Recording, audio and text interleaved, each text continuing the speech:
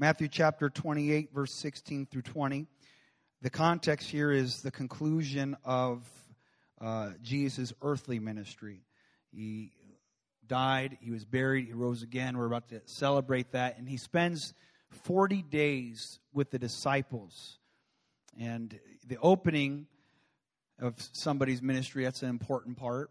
The ministry itself is important, but the closing moments of Jesus' life before he ascends into heaven, this is something that we should make sure we take note of. And Jesus took time to make sure that he communicated and imparted some things that the disciples, the apostles, would not miss, because he was going to leave the church in their hands. Not that God is absent of the church, but basically how it played out in flesh. How flesh was involved, how flesh was used in the church. God gave it to them, the apostles. And so he spoke to them for 40 days. Acts chapter 1 conveys this, speaking things concerning the kingdom of God. And he said, I want you to capture this. I want you to know this. This is the send-off instructions. So the 11 disciples go away to Galilee, to a mountain where Jesus had appointed them. And they saw him and they worshiped him. It is why we worship Jesus. But some people will doubt our worship. Some people will doubt our belief in Jesus. But nevertheless, we believe and we worship. Amen. And Jesus came, he spake to them, saying, all power is given unto me in heaven and in earth. I definitely wouldn't mind following the one that has all power in heaven and in earth. Jesus is not just a nice afterthought. Jesus is King of kings and Lord of lords. The one we worship has total, absolute power and authority. And with that authority, he gives this commission. Go, therefore, teach all nations. This is not for one race. This is not for one societal class. It is for all nations. It is for every ethnicity. It is for every part of the world. This is a church that believes that we are not a white church. We are not a black church. We are not a this, that, or the other church. We are the church of the living God to reach all nations. Somebody say amen. Amen. And so we hear Jesus saying, you go teach every single nation and you baptize them in the name. Someone say in the name. You baptize them in the name of the Father and of the Son and of the Holy Ghost, teaching them to observe all things whatsoever I have commanded you. Whatever Jesus commands, he says, I don't want you to leave any of it out. I want every ounce, every T crossed, every I dotted. Make sure it all gets to all nations, because it's not an option. It's not an opinion. Verse 20 says it is a command that he gave. But the send off, he says, lo, I am with you always, even till the end of the world. As far as I can tell, looking around, there's still world around us. And so God is still around us. God is still with us. We are not in this alone. This is the church of the living God. For the next few moments, I just want to teach about the dynamics of semantics. Let's pray. Jesus, I love you. I thank you for your word. I thank you for your truth. I thank you for bringing us here together in your name, God. And I pray that your will would be done. We thank you for your presence. We thank you, God, for your blood that was shed on a cross, Jesus, so we can have our sins forgiven. We thank you for that, God. And I pray that your will would be done in these next few moments. And someone say in Jesus' name. The dynamics of semantics. I don't know if you've ever heard someone or a party of people get into a discussion, and that discussion kind of evolves and it elevates in decibel level. There's increased emotion. There's increased pigment color going from the neck up, and someone looks like a thermometer that's just kind of reaching the boiling point. I don't know if you've ever been in a conversation like that where things get a little warm and toasty. If you've not been in a situation like that, you're just missing out. They're just the most wonderful experiences to be a part of, to sit there where emotions rise and tempers rise and people get in an argument. Just gotta love it. That's what we wake up in the morning saying, I hope I get to have one of those today. No, we pretty much like to refrain from conflict, but every now and again you'll meet the personality that is what they wake up for. That is what they dreamt about all night, is the conflict. And they have woken up and they can't even tie their shoes because they forgot to take off their boxing gloves last night and they kept them on. There's those kind of people that like to argue over anything and everything because it is their daily diet. Of course, there's no one in this room like that, but you might have met a long-distant relative from eons ago. But there are those that roam the earth that carry that demeanor.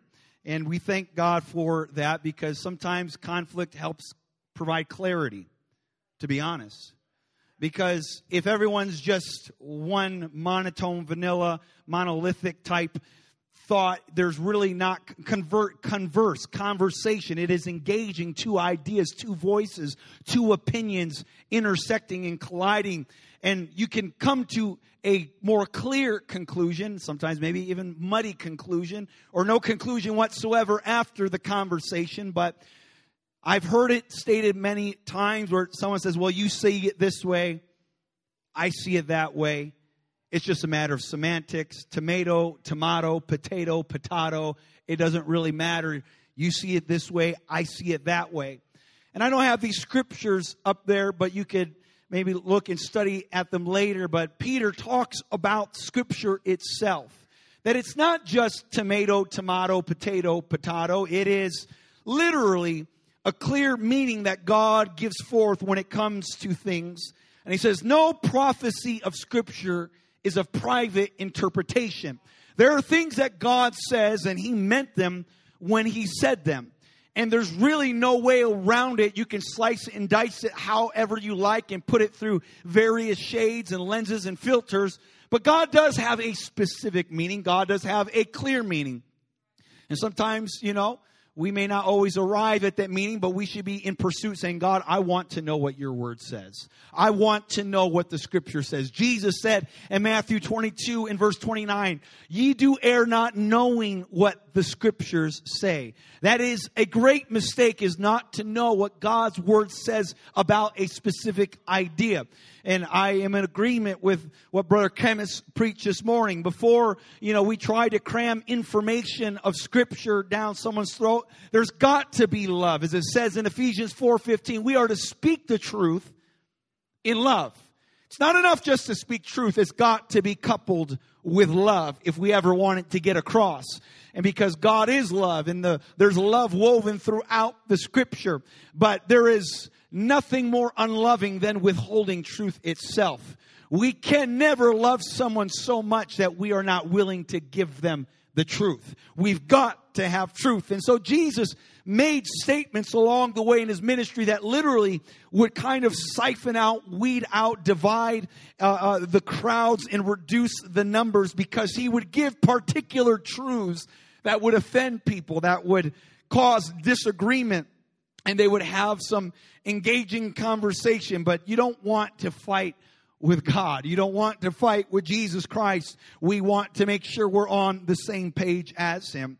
The Bible says in John 3:16, God so loved the world that He gave His only begotten Son, that whosoever believeth Him should not perish, but have life everlasting. I want that everlasting life.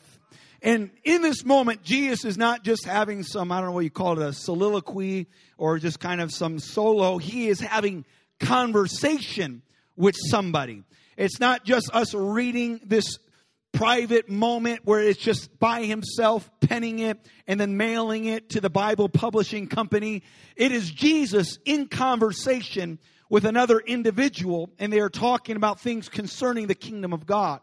But as was mentioned this morning, sometimes we can isolate one segment of a conversation and miss the context of what is going on. I don't want to ever be a part of a false news type church. I want to have the good news, which is all the news. I want the full counsel of God. Someone say amen.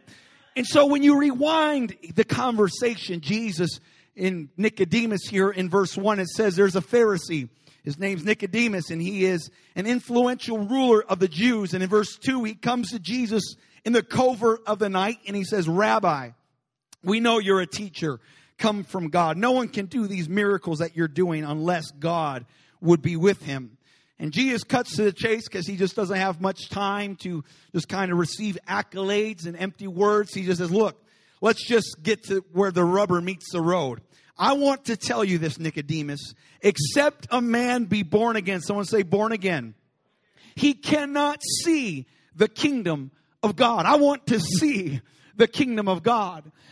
But as we have the tendency at times is look at the scripture as some sort of buffet, and we pick this part of the buffet but not that, and pick this, and well, I don't really like olives, and I don't know what's wrong with you if you don't like olives. I love olives. But whatever you kind of want to pick and choose along the way, that's not how the Word of God works. I want every word that is there.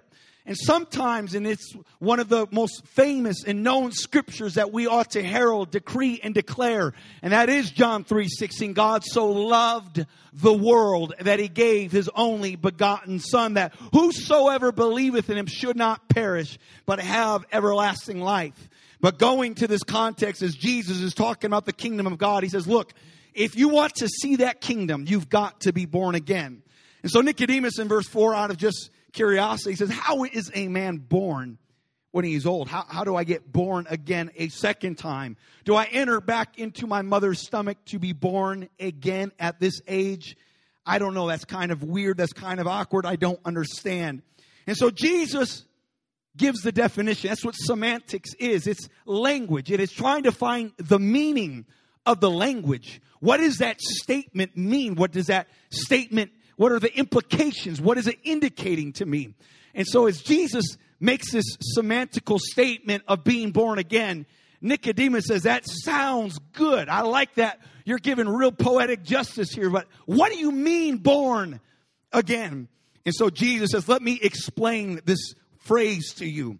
You must be born of water. Someone say water. And you must be born of the Spirit. Someone say Spirit. And you cannot enter the kingdom of God otherwise. Jesus gives definition to one of the most stated things that we hear in Christendom. I'm a born again believer. It's a wonderful phrase. It sounds beautiful. It's exciting. I love to see bumper stickers and t-shirts. But Jesus says, look, there's a clear meaning to what I am saying when I say born again. And that is to be born of water. And that is to be born of the Spirit if we want to enter into the kingdom of God. And he says to give more clarity, saying, look, I'm not talking about this physical birth. That is which is born of flesh is flesh. That which is born of spirit is spirit. And he says, don't marvel that I say you must be born again. The wind blows where it will, and you can hear the sound of that wind. But you cannot tell where it comes from, where it goes. But so is everyone that is born of the Spirit. When he talks about this new birth, born again experience, he says, it's just like the wind. You can't see the wind. It's invisible. How do you know the wind exists? How do you know it's a windy day? You can see the effects of the wind on a limb outside. You can see that limb begin to teeter and totter. And if it's basically South Dakota, you can see it basically plowed right on over, branch on the ground. That's how you know you're in South Dakota. The winds are bending the trees and those leaves are stammering and quivering. And he says that's what it's like. You see the effects of the wind upon the element it comes in contact with. But not only do you see this stammering and this moving on the limb and on the leaf, there is a sound that you hear. That word sound literally means it's phonics. It is language. If you want to do a word study after service and do your own homework, he literally saying you can hear the sound of somebody born of the Spirit. You can feel the effect of being born of the Spirit, and you can hear the sound when somebody is born of the Spirit. And so Nicodemus, after this very clear explanation, he says, how is this even possible? And look what Jesus says. You're a master of Israel, and you don't know these things?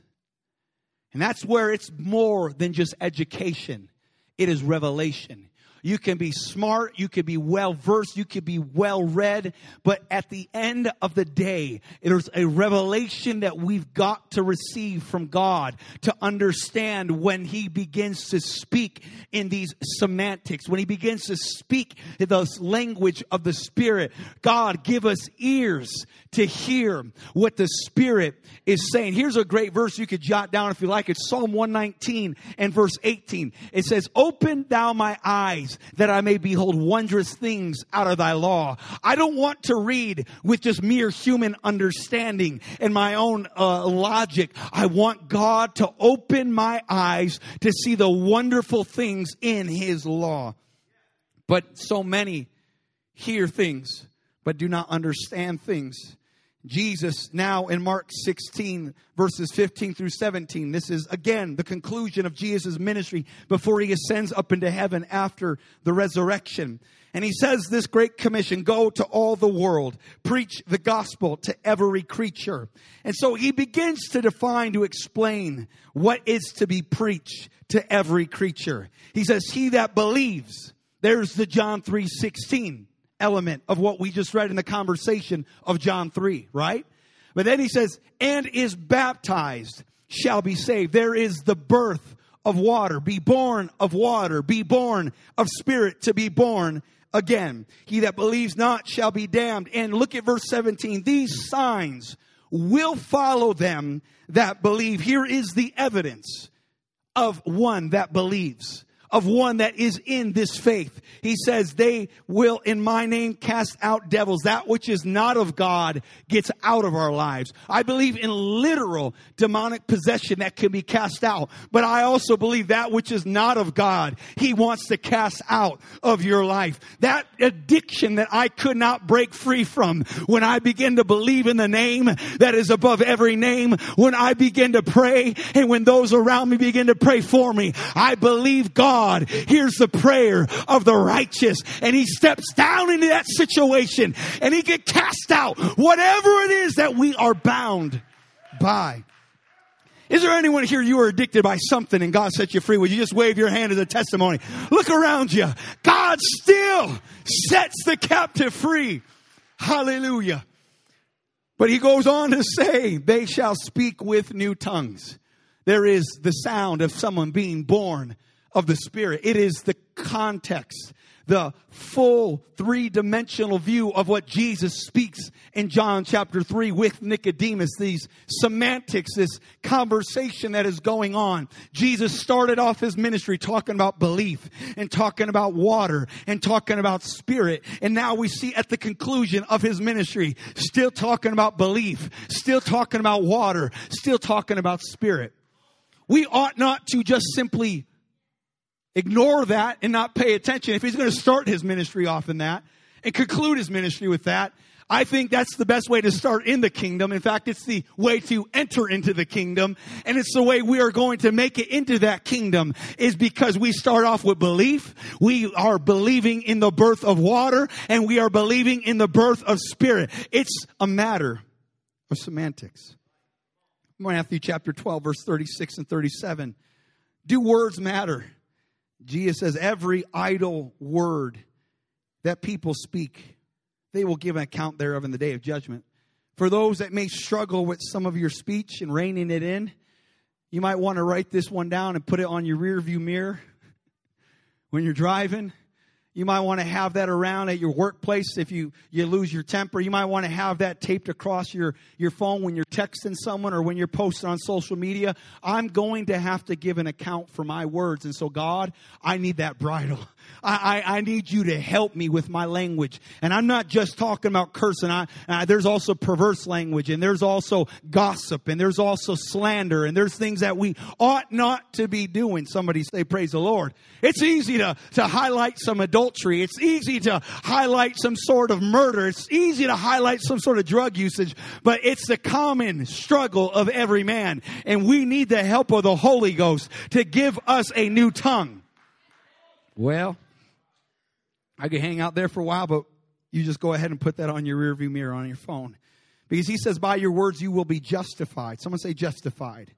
Let's remember that word if you can, if we could circle back to that, justified. And by your words you will be condemned. That's a big deal. That's a big deal. God, so you're saying there's a dynamic to this word realm. There's some consequence that plays out with our words. Well, God, help me with my words. The Lord is so good at illustrating in His Word to get us to see and understand some things. Look at the Old Testament, Judges 12:5 and 6. Jephthah, there is this battle going on between tribes. And Jephthah, he is at the shallow crossing of the Jordan River. Basically, South Dakota doesn't know what a toll booth is. I was born and raised in Chicago. You have fun there with toll booths. This is a toll booth, basically. And you want to go into this side of the land, you got to pay a fee. You got to pass the test when you come to this toll booth. And basically, anytime someone that was a fugitive from the tribe of Ephraim wanted to go across, the people of Gilead would challenge him. Are you a member of the tribe of Ephraim? And they would say, no way, Jose. I am not from that tribe. I'm not from that clan, because they knew they were about to get in trouble if they were. And so the person at the toll booth would say, okay, you're not from Ephraim, say Shibboleth. And if he was from Ephraim, he would say Sibboleth. And now he was found out because he did not say Shibboleth, he said Sibboleth. Because the people from Ephraim could not pronounce the word correctly. And they found at that crossing 42,000 Ephraimites who could not add an H in the word, and they were slayed. Do you think words matter in that moment? Yeah, sure, you bet you now, don't you know? You know, it's like, well, are you from South Dakota? Oh, no, I'm not from South Dakota. Okay, say Pierre.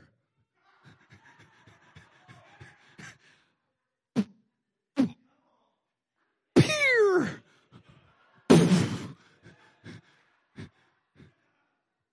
Now there's revelation in the house all of a sudden.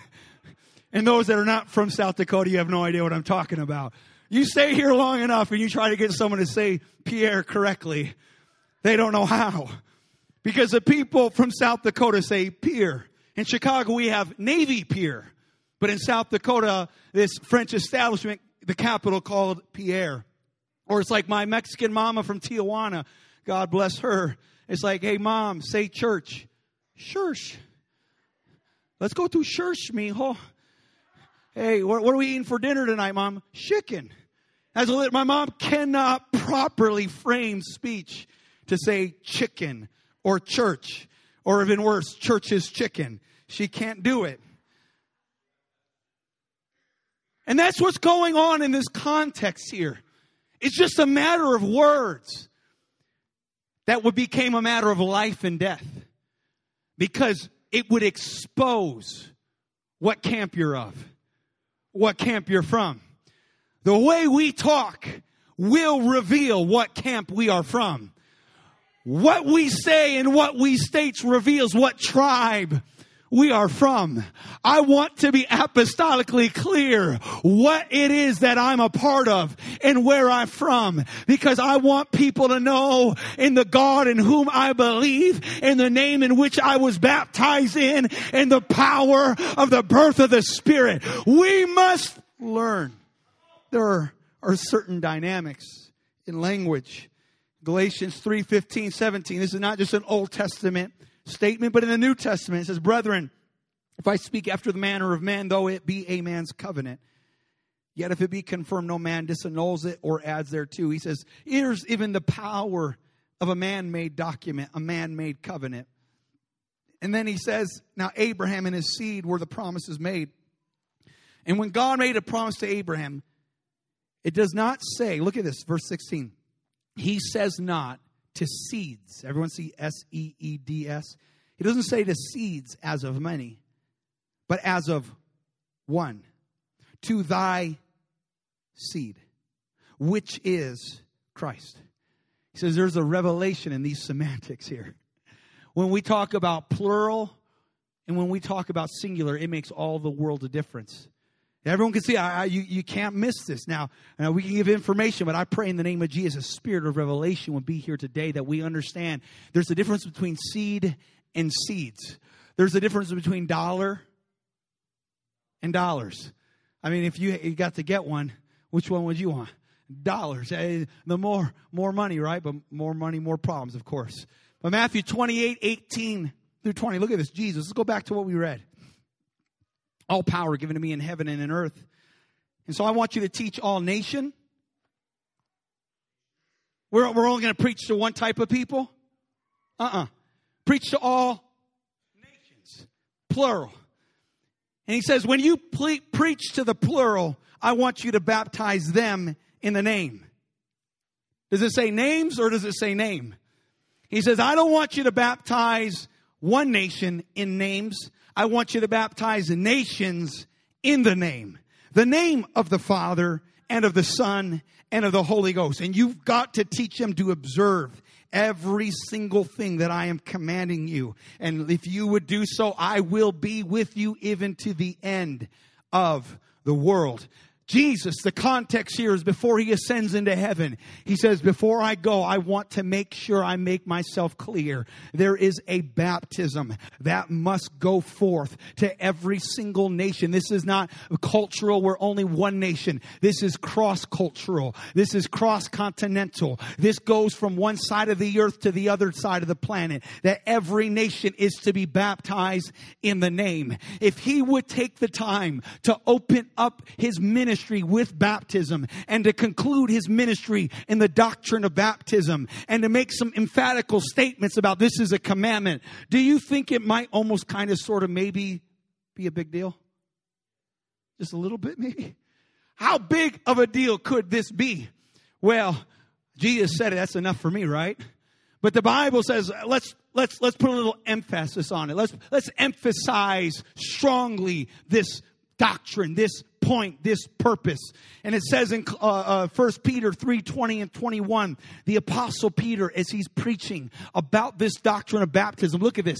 He says, which sometime were disobedient, when once the long suffering of God waited in the days of Noah, while the ark was a preparing, wherein few, that is 8 souls, were saved by water. He says, Peter goes, I want to illustrate something to you. Let's go back to our Sunday school class. Let's remember Noah's ark. God, the world was wicked. The world was corrupt. The world was disobedient. And God says, I'm going to bring judgment to this earth.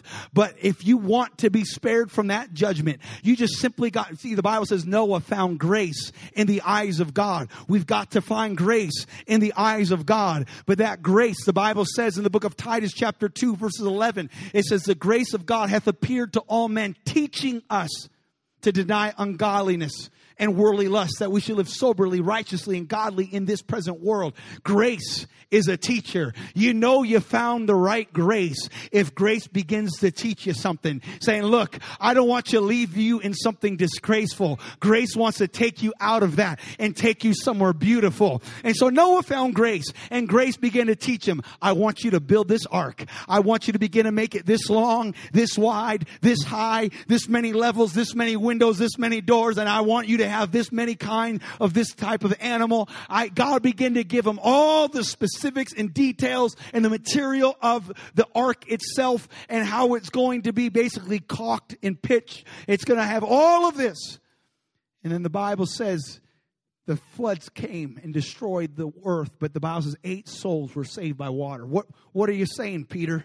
What are you saying, Apostle Peter, who was there with Jesus for 40 days speaking about the things concerning the kingdom of God before you ascend into heaven? Look at next verse, verse 21. Like unto this was a figure where unto baptism, what does it say? Doth also now save us. Now, I know that is completely contrary to modern day Christianity thinking, because we're just thinking John 3:16 only. And yes, we believe John 3:16. It is the ignition of where we're going. It's faith. There's nothing without faith. The Bible says in Ephesians 2:8, by grace through faith are ye saved, not of works, lest any man should boast. We know Hebrews 11:6. No man can please God unless he believes that he is, and he is a rewarder of them that diligently seek him.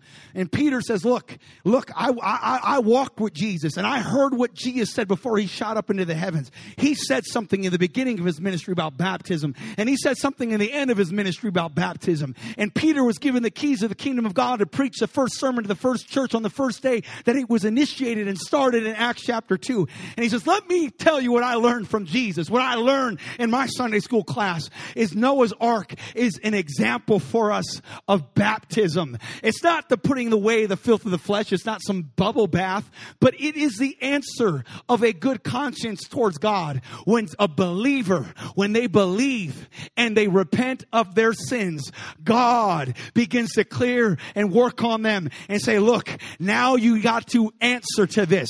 I've just forgiven you. And the answer of a good conscience towards God is to be like Noah in Noah's Ark. Let's do what God said to do. And you can say, well, how on earth is Noah's Ark anything to do with salvation? I thought that was all about destruction.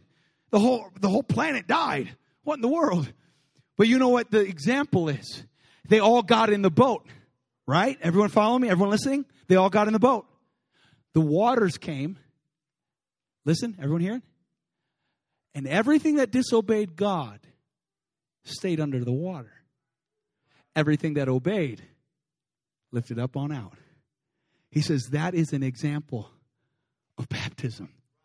The power of an answer of a good conscience towards God. That God says, okay, all this disobedience in your life, you've been walking on this earth, you've been living ungodly ways, and you've asked God to forgive you, and you found grace in the eyes of God, but let's keep on keeping on. Let's keep serving God. We believe in come as you are, but God never intended that to be stay as you are. God wants there to be a purging in your life. God wants there to be a cleansing in your life. God wants there to be a covenant in your life. And all of a sudden, the waters came, and 8 souls came up. The Bible says that the like figure where even to baptism doth also now save us. Peter did not contradict the teaching of Jesus. Jesus said we must be born of water and spirit. And Jesus, before he ascended up into the heavens, he that believeth and is baptized shall be saved. You say, well, that's salvation by works. No, it's not. No, it's not. No, it's no more work than you confessing with your mouth that Jesus is Lord. Because what is confession? An action word. What is belief? An action word. It's as much work in your head to register thought and can contemplate the consequences of your decision to serve God. That's a work. But see, we know it's not confined to simply calling on the name of the Lord. Because I play basketball. Well, I used to. I used to play basketball before I almost went pro. And then, the Lord called me. And I'm just kidding. I was 5th string water boy. And I tore my cankle, and it was over after that. But anyways, what was I saying? Basketball has something to do with something. Words. Oh, I used to play basketball. Thank you. I used to play basketball. I know you're still struggling with that concept of watching a water bug on the court. But I used to play basketball, and I heard people call on the name of the Lord all the time. But that does not equate to salvation. It's faith in the name.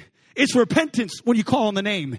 If it's just the name, then it's a work. But if it's the faith factor and the grace factor in the calling on the name, that's what makes it work. When we're about to baptize somebody today in the name of the Lord Jesus Christ, there's nothing magical or mystical about the water. It's the power of calling on the name that is above every name. It's faith in that name, and it's the power that we have access to when we call on that name with faith and repentance. The blood of Jesus begins to move and work in that situation.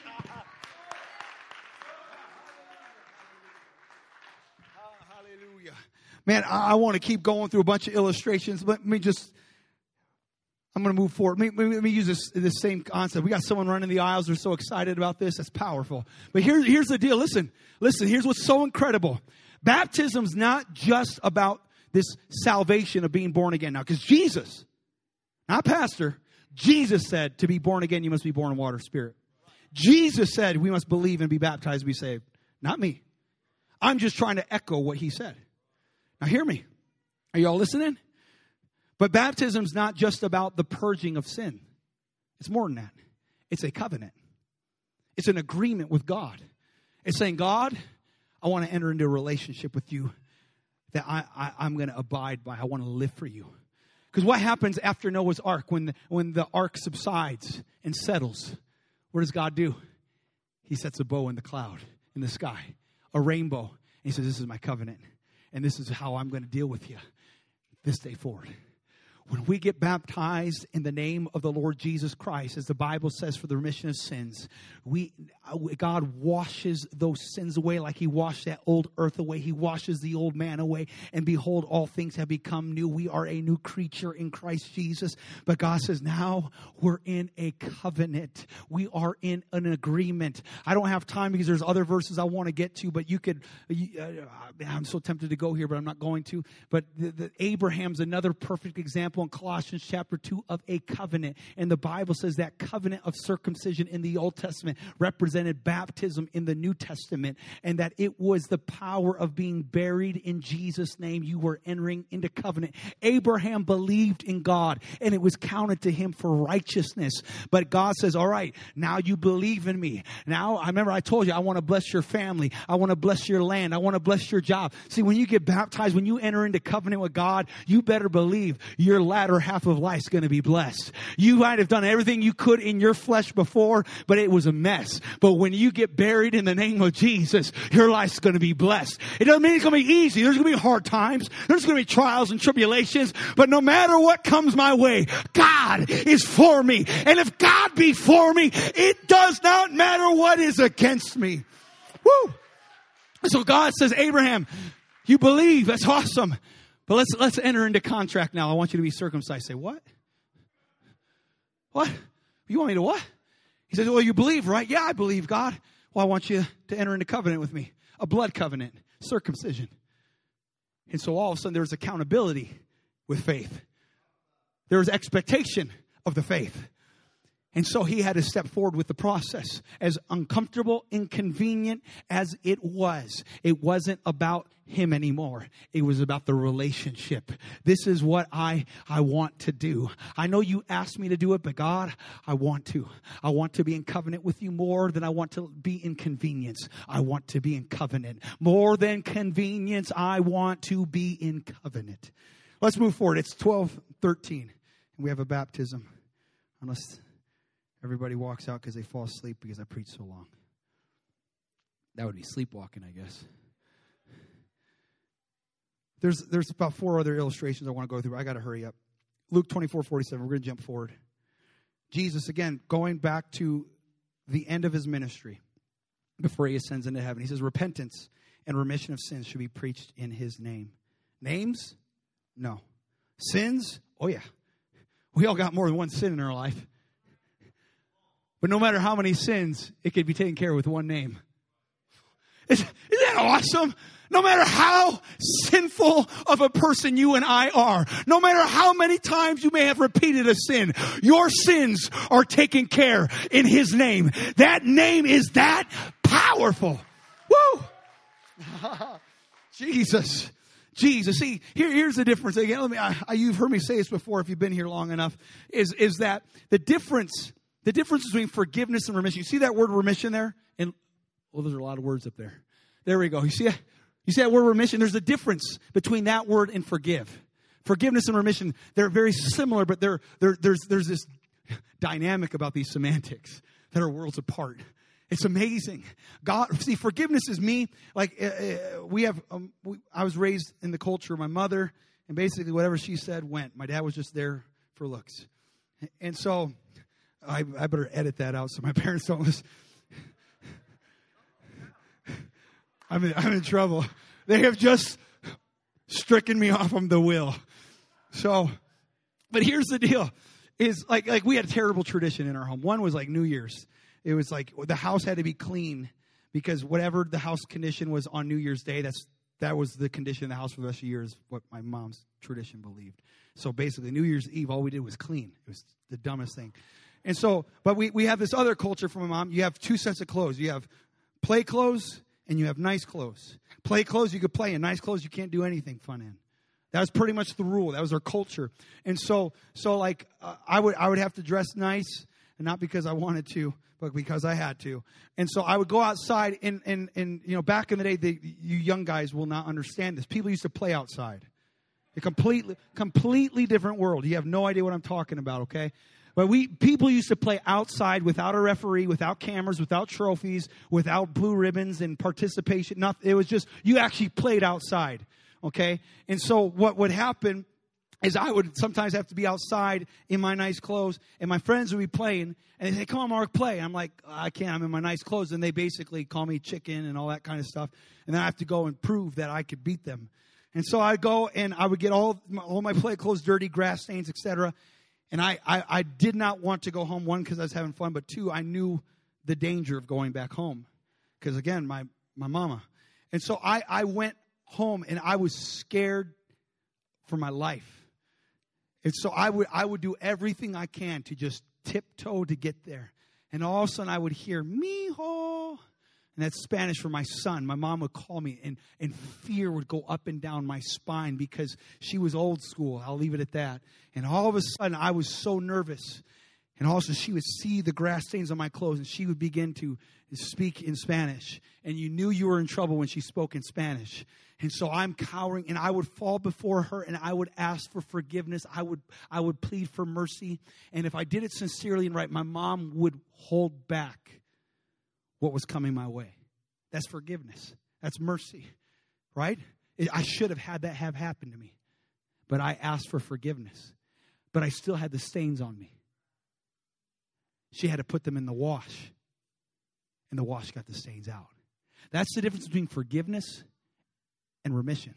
Forgiveness saying, God, I love you. I believe you. I want to serve you. Forgive me. I'm sorry for my sins. And God holds back. He knew He gave us this body, this temple of the Holy Ghost that was not meant to be what we've done with it. And He holds it back. And now God says, let's take care of those stains. Let's see a remission. And Jesus says remission of sins begins in my name for all nations at Jerusalem. Matthew 28:19. Check this out. Go ye therefore, teach all nations, baptizing them what? In the name, singular. So He talks to them about this for 40 days. And so let's go to the birthday of the church, Acts chapter 2, verse 37, 38. I'm just about done.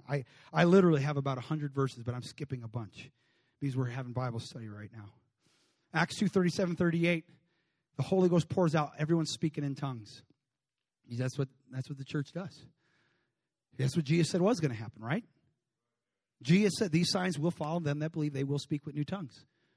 He says, so is everyone that is born of the Spirit. Jesus said it. And just like He said it would happen, it happened. And so now you have all these tongue-talking, Spirit-filled Pentecostals. And people begin to make fun of it and mock it because they don't understand it. And that's usually what people do, especially in the north. And so all of a sudden, Peter starts preaching. He says, I backed down from my faith before, but I'm not backing down now. I got the Holy Ghost. And he begins to preach. And as he preaches in verse 37, they're pricked in their heart. They feel guilty. They feel conviction. And they say to Peter and the rest of the apostles, what shall we do? What do we do? And Peter says, repent. There's that John 3:16, that belief, that repentance when we begin our walk with God. But Jesus, remember John chapter 3 with Nicodemus? It wasn't just verse 16, it was verse 3 and verse 5 as well. And He says, you need to be baptized. Who? Every one of you.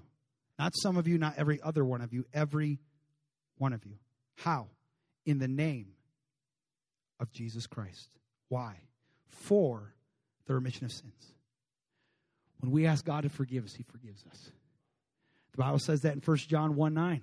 If we confess our sins, He's faithful and just to forgive us our sins, to cleanse us from all unrighteousness.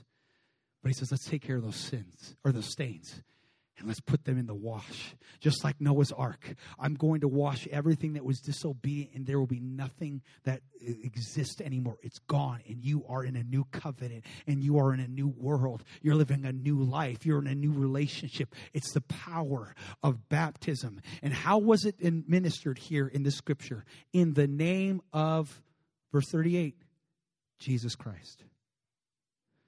That may not seem like a big deal to you, but you'll see this pattern. I'm going to go through fast now because I got to wrap up. I'm going to try to wrap up in 10 minutes. It's 12:20. I'm paying attention with time. Acts 8:14 through 16. The next time we see conversion in the scripture, that basically it goes into detail of what happened in the conversion. The apostles are at Jerusalem. They hear about people in Samaria that accepted God's message. It all starts with that accepting. It all starts with that believing. It all starts with that repenting. But they send for the preachers to come down. Why? Because these new believers, verse 15, they are believers. They still need to receive this Holy Spirit. Believing in God is not the same as being filled with God. Two separate experiences. And Jesus said we need to have both. That's what Jesus said, John 3:16 and John 3:5. And now the apostles continue what Jesus taught. Now look at verse 16. The Holy Spirit had not come upon them, but they had been baptized. How were they baptized? Look at this. I want your eyes to see this. This is what the Scripture says. The Bible, the book that we claim to live our lives off of. They were baptized in the name of what? The Lord Jesus. The next conversion experience, Acts 10:46-48, where we get into detail of what happens. It says they begin to speak in other tongues, praising God. Just like Jesus said would happen. You must be born again of water and spirit. These signs will follow them that believe. They shall speak with new tongues. And they're speaking in tongues. And Peter says, can anyone, these guys got the Holy Ghost just like we did. We can't object to them being baptized. Now, these guys get the Holy Ghost. They get baptized with the Holy Ghost, speaking in tongues. And Peter, he now has an option because, the whole purpose of the blood of Jesus Christ and dying, buried, rise again is so people can experience the resurrection power of God living inside of them. And he can say, well, they got the baptism of the Holy Ghost. They got God living inside of them. Well, it looks like they could go right past go. They could go past jail. They don't have to go to jail. Everything's all right. No big deal. No, the Bible says he gives them orders in verse 48 to be baptized in the name of Jesus Christ. Where's the last time we heard that? Matthew 28:19 and 20. Jesus said, I want you to teach everyone to observe everything I've commanded you. Don't leave a single thing out. And so what does Peter do? He stands up while they're baptized in the Holy Ghost. He says, stop! You guys still need to be baptized. We're not going to leapfrog baptism and say, no big deal. He says, I order you to be baptized. How? In the name of Jesus Christ. The Bible, once more. Acts 19, not the last scripture, but another occasion of conversion. Acts 19, 1-6. I'm just about done. It comes to pass, they're at Apollos in Corinth. Paul's passing through the upper coast. He comes to Ephesus. He finds certain disciples, believers. He says, have you received the Holy Ghost? Look at this, verse 2. Make sure you see it with your eyes. This is the Bible. Have you received the Holy Ghost since you believed? I know you believe, but have you received since you believe? Because it's not just John 3:16. It's John 3:16 and John 3:5. Because we can't buffet Jesus.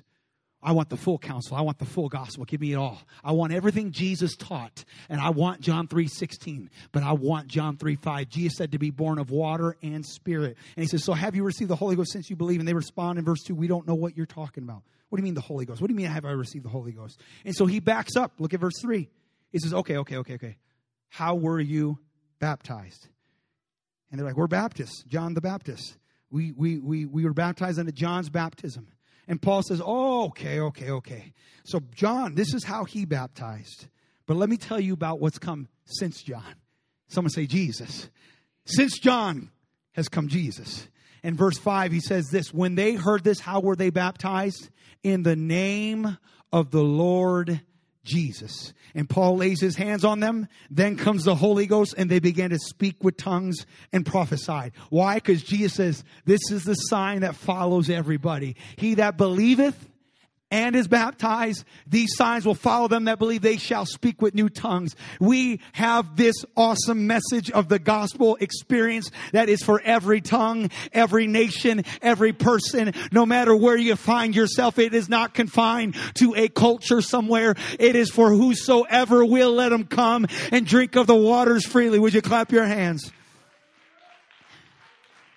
Now you could say, well, man, I never heard such a thing. Neither did they in verse 19 or chapter 19. And the Bible says, listen very carefully. He goes, how were you baptized? They're like, well, we already been baptized. He said, okay, but have you been baptized this way? And they got baptized again. It is biblical to be rebaptized if you find something and you learn something of truth that you did not know before. And you're like, wow, I never saw that. I never knew that. I believe that. It's right there in the book. Let me have at it. And that is exactly what happened to 12 of these guys that have already been. I mean, well, how would you feel like? I mean, you just got baptized by John the Baptist, who Jesus says is the greatest prophet ever. But it doesn't matter who baptized you if there is a Jesus name baptism for you. It wasn't about name dropping, well, so-and-so and this ministry and this church baptized. No. Were you baptized in Jesus' name? Because that's the powerful name. That's the saving name. That's the greatest name that is above every name. And so, look, one more guy. We're just about done. Acts 18:24. It's 12:26. Pick up sticks. It says, Jew named Apollos is born in Alexandria, eloquent man, mighty in the scriptures. Here's the dude that knows his Bible. He knows the Bible. How are you going to have an argument of semantics with someone that knows their Bible, right? And he's instructed in the way of the Lord. That L-O-R-D, that means Jehovah. He's instructed in the way of the Lord. And he's fervent in the spirit, passionate man that knows the scripture. That's a one God Jew. And he teaches things of the Lord and only knows one type of baptism, John's baptism. In verse 26, he's speaking boldly in the synagogue, but there's two Christians there called Aquila and Priscilla, and they hear about it. And they take him to the side, and the Bible says they expounded unto him the way of God more perfectly. We should never be offended when someone shows us further truth. Look, I worked at Starbucks for almost 10 years. I made thousands of coffee. I thought I knew. But one day the scales came off my eyes, and I found real good coffee. But it took me coming out of Starbucks to find good coffee. But I thought I knew, and I was passionate. I was the poster boy that could quote that big old book. I could tell you everything about every coffee at Starbucks. But I came out of darkness, Charbucks, and I came into the light, and I found better coffee. I know that's a silly illustration, but look, you could be so entrenched in tradition for so long and not even realize it. It's not that you're a bad person. It's not that you're some wicked, intentional, I want to intentionally be completely aware of what God has. No. But God so loves that he sent someone their way to say, let me expound further truth for you. And when they got that further truth, the Bible says they began to teach him Jesus in verse 28. Acts chapter 8. I got to hurry up. It's Ephesians 4:5. One Lord. Someone say one Lord. Someone say one faith. Someone say one baptism. It's a matter of semantics. There's a dynamic in this. It's one. There's one Lord. There's one faith. There's one baptism. There is a right way. There is a wrong way. If it was open to interpretation, we could baptize you in the name of Mickey Mouse. We could baptize you in the name of Mark Andrew Brown. We could baptize you in the name of Teletubbies. We could baptize you in Jell-O. We could baptize you in Skittles. If it's just semantics. But it's more than that. There's power in realizing this is what Jesus said. This is what the apostles said. And so it's a big deal. This is what I need to do. Look at 1 Corinthians 6:9-11. The unrighteous will not inherit the kingdom of God. So do not be deceived. Fornicators, adulterers, effeminate, abusers of themselves with mankind, thieves, covetous, drunkards, revilers, extortioners will not inherit the kingdom of God. But I thank God it doesn't stop there. Verse 11 says, such were some of you. But what happened? What's the difference? What happened to you? What happened to me? We were washed. We were sanctified or made whole, made clean. How? Justified. How? Remember that word justified? By your words you are justified, and by your words you are condemned. How are you justified? In the name of the Lord Jesus. And when is that name called over you? In baptism. And by the Spirit of our God, to be born of water, to be born of Spirit. Let's stand together.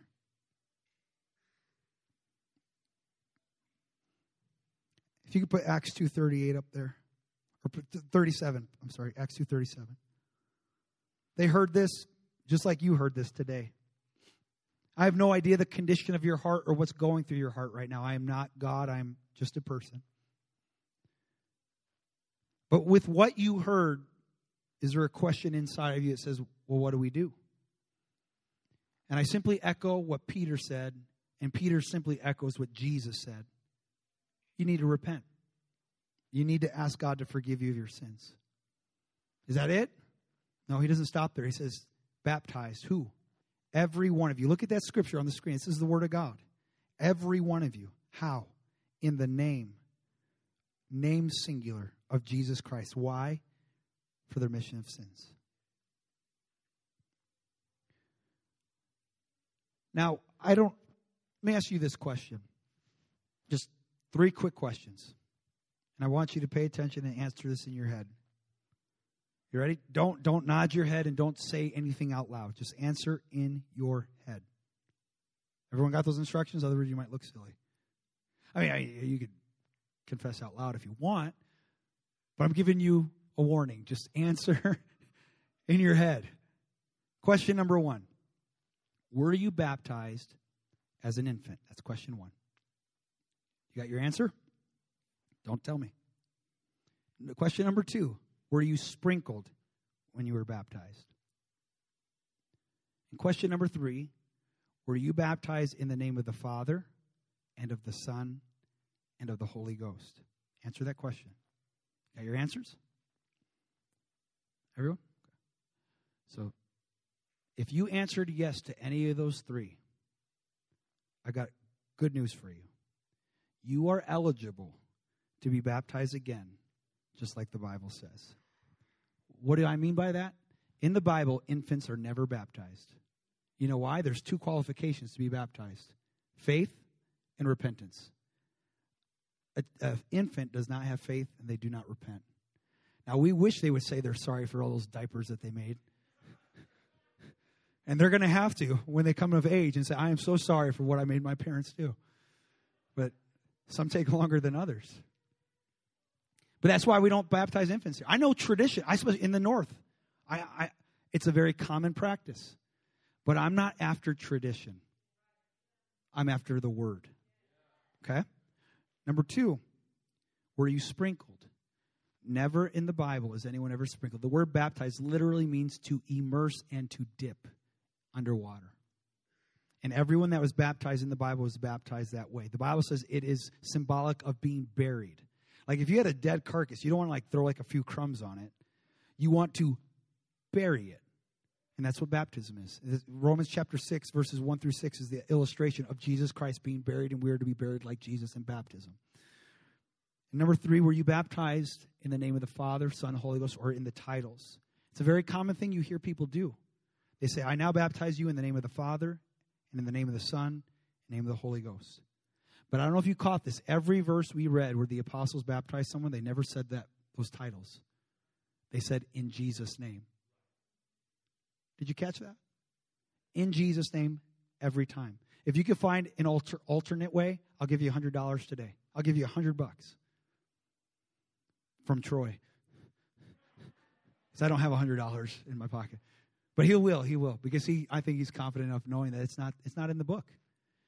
And this is what we do as Christians. We claim this book is what we believe everything. Right? Are you a Christian? This is the book. But people in tradition, for whatever reason, just keep following it. Masters of the law, like Nicodemus, he says, "What? You're well educated in the Scripture, and you don't understand what I'm trying to tell you?" It's a revelation. And the apostles did not disobey Jesus. They understood what Jesus said. Because what did Jesus say? Baptize in the name singular. Remember Shibboleth or Sibboleth? Remember seed or seeds? It says sins remitted in the name. Is Father a name? No. Is Son a name? No. Is Holy Spirit a name? No. Those are roles. Those are titles. Those are attributes. I am a father. I am a son. I am a pastor. But that's not my name. If I was to give you a $100 check and I just wrote pastor on there and you took it to the bank, you will not get access to what's in my account with a title. You get access to what's in my account with my name. And so it is with God. There's one Lord. There's one faith. There's one baptism. Jesus said, I have come in my Father's name. Jesus, he said, the Spirit comes in my name. The name Jesus literally means the one God Jehovah becomes salvation. The power of baptism is in the name. The apostles did not disobey Jesus. The apostles had revelation of what Jesus told them to do. Go to every nation and baptize them in the name. What we're about to do here today in these next few moments is we're simply going to do what the Bible says, and that is to baptize in the name that is above every name. Every knee will bow, every tongue will confess Jesus Christ is Lord. Acts 4:12, if you have it, you can put it up there. I know it's on there, but it's back up a little bit. But Acts 4:12 says, neither is there salvation any other. If there's no other name under heaven given among men whereby we must be saved. So if you're here, and as I said, if you answered yes to any of those three questions, and you still might be a little uncertain what I meant and what has been discussed here today in our Bible lesson, I know today's different, but I'm doing what I believe the Holy Ghost has told me to do. To give very clear instruction of what we believe about baptism and why we practice baptism the way we do. Because I want to be a church of the book. I want to be a church of the Word. And I'm excited to see Bianca baptized in the name of Jesus Christ. I'm excited. So excited. Another one you could put up, if you could go back, it'd be way back there. If you don't find it, don't worry about it. But 1 Peter 3:20 and 21. We'll read this verse one last time. And then Bianca, if you have clothes to change into, you go ahead and do that. Pastor Jared, if you want to get a robe for her if she needs that, we're going to get ready to baptize her in just a moment. But I'd like us to all gather around this altar as they're getting ready for baptism.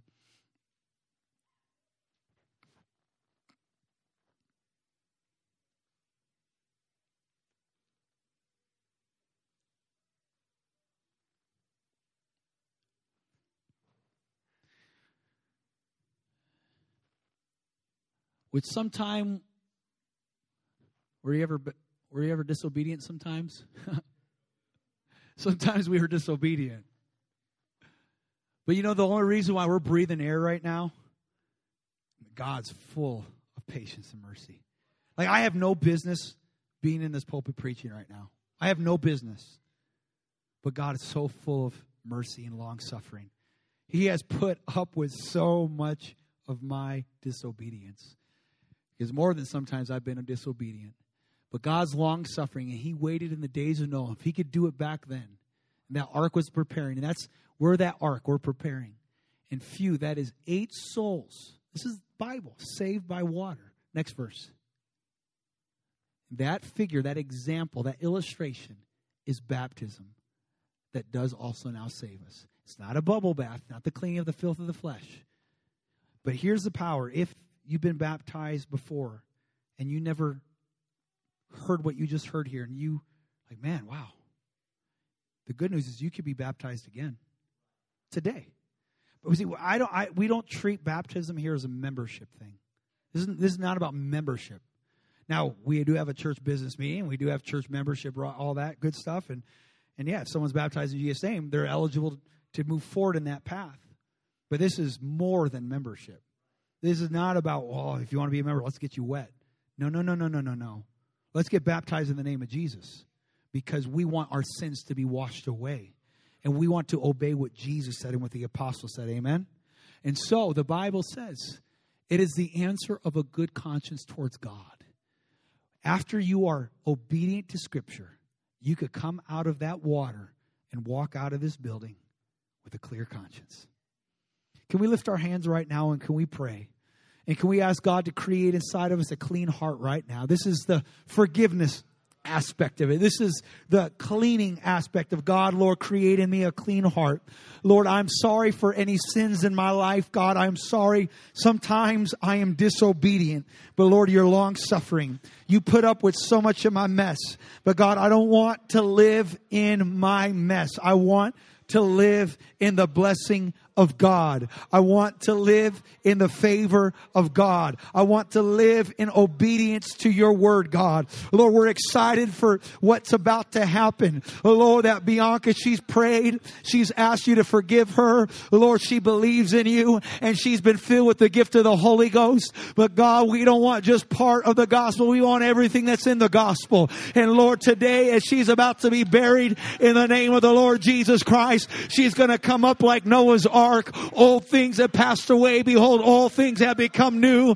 And Lord, I pray if there's anyone here today under the sound of my voice that would like to be rebaptized or baptized for the first time, Lord, we open up that door today, Lord, by asking you to forgive us of our sins. And Lord, asking you, Lord, to clean our hearts. And Lord, we make a conscious decision to live for you. I want to be in covenant with you. I want to be made right with you, God. I want to serve you with all of my heart, all of my mind, all of my soul, all of my strength. I love you, Jesus. I love you.